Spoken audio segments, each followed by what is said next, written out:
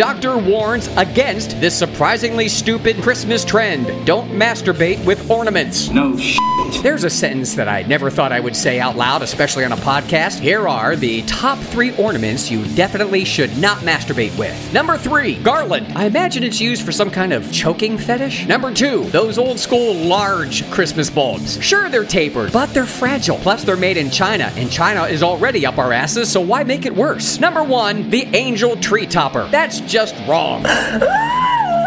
Helpful tip: if you insist on masturbating with Christmas ornaments, the tree stand is a great way to catch all the blood. Here are the top 3 Christmas carols to listen to while masturbating with Christmas ornaments. Number 3, The Little Bummer Boy. Number 2, Oh Come All Ye Shameful. And number 1, It's Beginning to Look a Lot Like Stitches.